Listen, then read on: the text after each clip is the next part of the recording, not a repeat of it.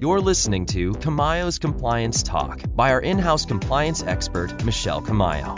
Join Michelle on the latest developments, questions, and conversations surrounding employee benefit issues organizations are navigating today. Hi, everyone. Thanks for joining me today. This is Michelle Camayo, Compliance Leader here at Bolton. I work with employers on a daily basis, having these practical discussions with employers.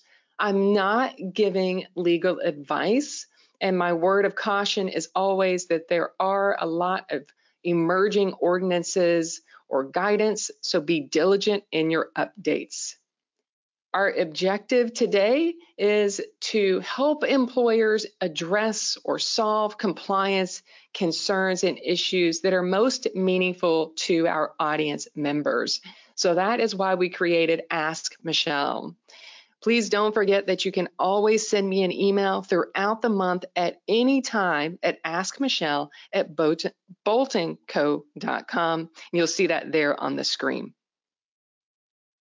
And new episodes are available on Apple Podcasts. So if you have to drop off early today, that's okay. You'll be able to listen to the Apple Podcast episode. And generally, that is uploaded the Tuesday following the webinar. Well, let's go ahead and get into it.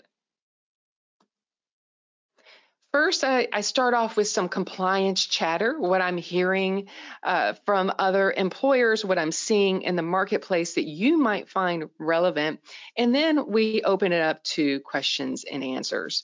And the first thing I wanted to talk about, I haven't been with you all since March, so we didn't do this in April. In the past couple months, I have been hearing so much chatter about ChatGPT. And at first I thought, oh, this isn't a thing yet, but now it's really developing into a thing. So I wanted to share with you an article I found. I thought it was really interesting. It was an article from LexisNexis about the implications of using ChatGPT in the workplace. Now I have a quote here where it states in the article that ChatGPT isn't always used openly at work. So 68% of the people who said they use it at work don't disclose that they use it. And it says that only 32% use ChatGPT with their boss's knowledge. And Fisher Phillips reliably published an article regarding the EEOC's latest guidance with AI, and they were sending a warning essentially because what they were finding or what they were learning is that employers were using AI for recruitment and hiring process, and that could lead to discrimination. So the EEOC issued a warning with regards to that. I wanted to start us off today with a quick poll. I am interested, and I think maybe our audience is interested in what others here are doing. So I've got a poll here. I'm going to start it right now, launching it. And if you could take a moment to answer the question. The question really is, have you or your organization discussed using ChatGPT in the workplace? I think we're all curious to see, all right, how are employers reacting to this? So it's nice to have your survey response here. Okay. The majority so far are saying no, they have not discussed it. Their organization has not discussed using ChatGPT. All right, most people have voted. So what we're looking at is about 18% yes, they have discussed ChatGPT, but aren't sure what they're going to do with it yet. 68% said no, they've not talked about it at all. And then we have almost 15% said yes, and we plan to use it. And if you want to reference this later, you can download the handout section. You can download these slides, and then click on the links here. More compliance chatter, maybe not as fun as talking about AI. We have some compliance chatter in news. First, PCORI fees are due at the end of July. These are only due for self-insured medical plans which does include an ICHRA and an HRA. So if you have a Kaiser HRA or you have an HRA with Blue Shield or another carrier, that means you need to pay PCORI fees. And of course, if you have a self-insured medical plan, PCORI fees are due as well. If you're only fully insured with regards to your medical plan and you don't have an HRA, fortunately, you don't have to pay the PCORI fees because the carrier pays that on your behalf. Next up, we have HSA indexing, so higher than average increases due to inflation. If you saw the article we posted, you'll see that it is the out-of-pocket maximums, the deductibles, and the contribution limits have all increased faster than what they normally do, which makes sense because the indexing is tied to inflation. So the higher the inflation, the more significant the increase to those limits.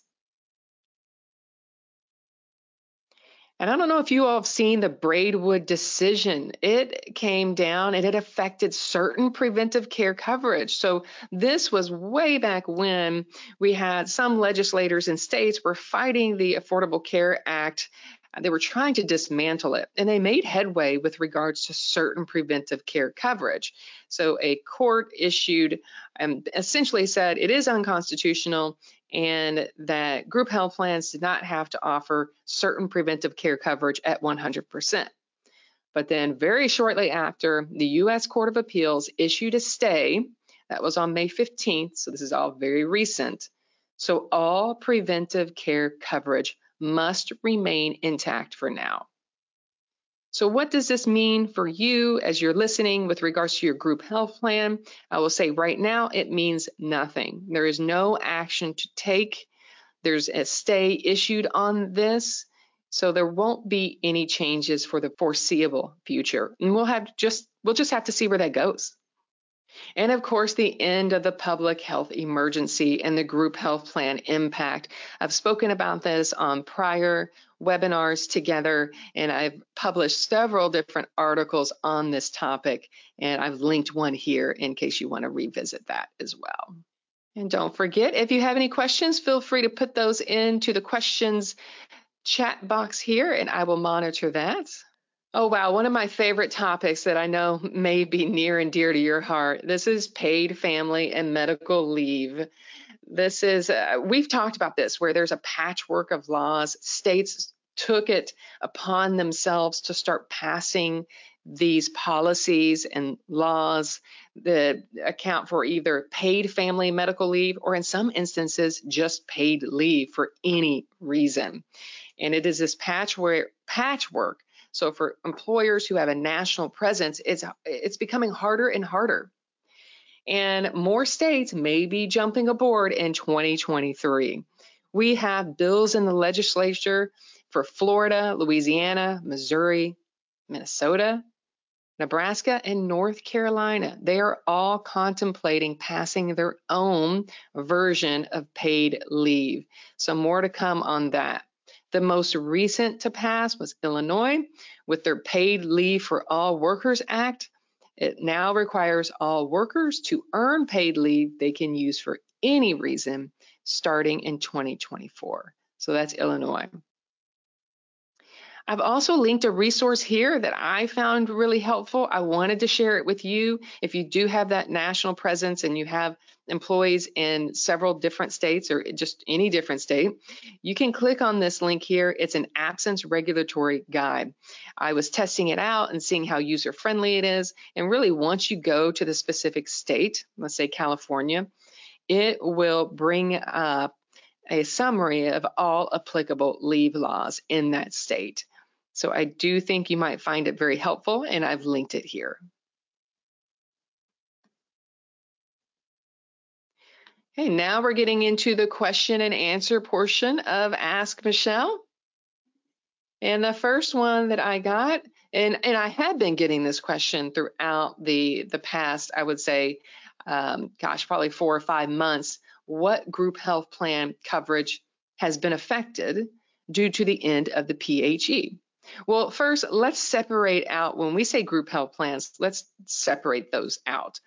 One bucket is the self-insured group health plan or the non-California-based fully insured plan.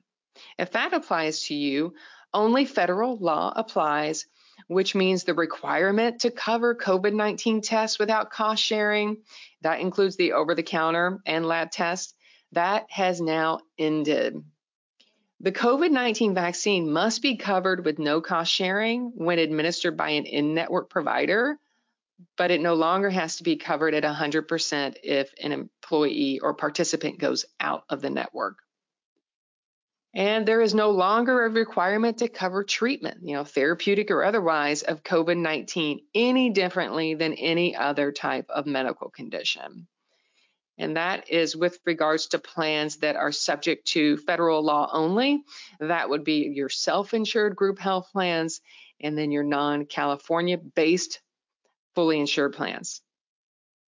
If you're listening and you're California-based and you're fully insured, not much will change for your group health plan participants. That's because California passed legal protections to extend COVID-era provisions to November 11th of this year, which is 6 months after the PHE ended. So for California-based fully insured group health plans, nothing is changing right now as it pertains to COVID protections with regards to the group health plan. Now, if something is changing for your group health plan because you're either self-insured or you're not based in California, the agencies really encourage employers to notify the plan participants of changes to coverage due to the end of PHE. Even if you determine that it's not necessary to create a plan document amendment, but I always think it's very practical to have that transparency, send a quick note to your plan participants, letting them know what has changed. I think that's a great idea to do that if you can. And further, your plan document, the way it's worded, it may very well require that you issue an amendment. So make sure you pay attention to that. I'm going to check for questions here, see if we have any. All right. Okay, I had a question. Oh, this is a great question. So I'm happy someone posed this. Is paid family leave an accountability of HR or is it the broker? That is such a good question because sometimes you don't know where to turn. And the answer is it is HR. It's really employment law, right? So whenever we deal with leave of absences that don't intersect with group benefits, what we look at is employment law. And as an insurance brokers are not experts in employment law. Now, they may provide some level of employment law expertise via, let's say, mineral, but they are not employment law experts. Here, that I work for Bolton. We're an insurance brokerage firm. My purview is group benefits or anything that touches group benefit. But leaves do not fall under group benefits. They fall under employment law. But of course, if you were a client or if you wanted to email me, I have a good number of resources from, employment law attorneys down to HR experts that I could refer you to if you wanted to get a better handle on the leave laws. Oh, someone asked what the state is with the most paid leave total per year. I actually don't know. I don't know that off the top of my head. Great question. I have a feeling it's California, but I don't know. We might have some competition out here in California now, but no, I don't know off the top of my head. And I had someone ask, for California employees, will COVID tests be covered?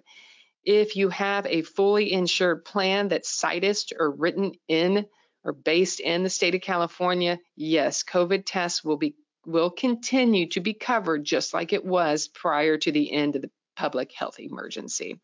And that will last until November 11th of this year. With the end of the public health emergency, someone has asked, has California put out any info on what employers should or shouldn't be doing anymore, such as PPE requirements? Yes, they have. They issued changes, a revision of the Cal OSHA regulations, and we wrote an article about that. I want to say that was a couple months ago, and I'll link that article over to you. I can see who posed that question, so I'll get that link over to you so you can read more about that. All right, we also had the national emergency end as well, and that was tied to extended deadlines with COBRA, with HIPAA special enrollments, and ERISA claims.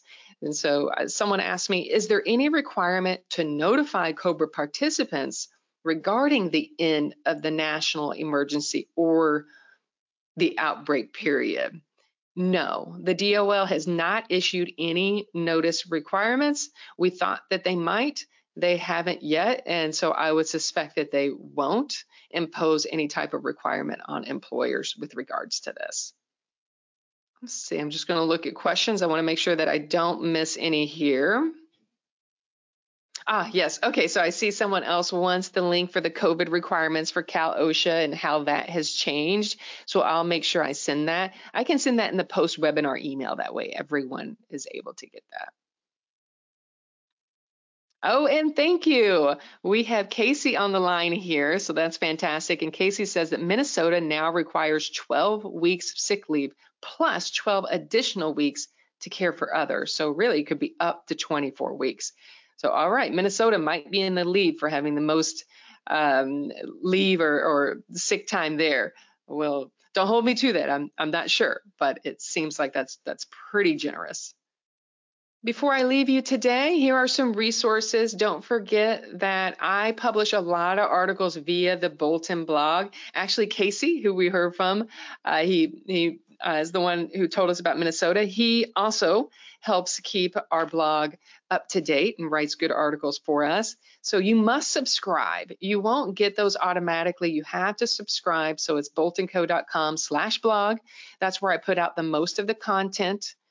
And then for benefit-related questions, if you're a Bolton client, please contact your team. And then don't forget about Mineral, formerly Think HR. Don't forget about them. They're a great resource for the latest employment news, sample forms and policies, paid sick leave charts. They even had PTO and vacation charts and guides for employers to use. And then they do have that wonderful library of learning modules, and which includes employee and supervisor trainings. Kaiser Family Foundation has released a Medicaid enrollment and unwinding tracker by state. I found that to be really interesting, especially if you know that you have a good amount of employees that are enrolled in Medi-Cal or Medicaid across other states. Then you may be very interested to see how enrollment is affected, and you can do so by linking to that tracker.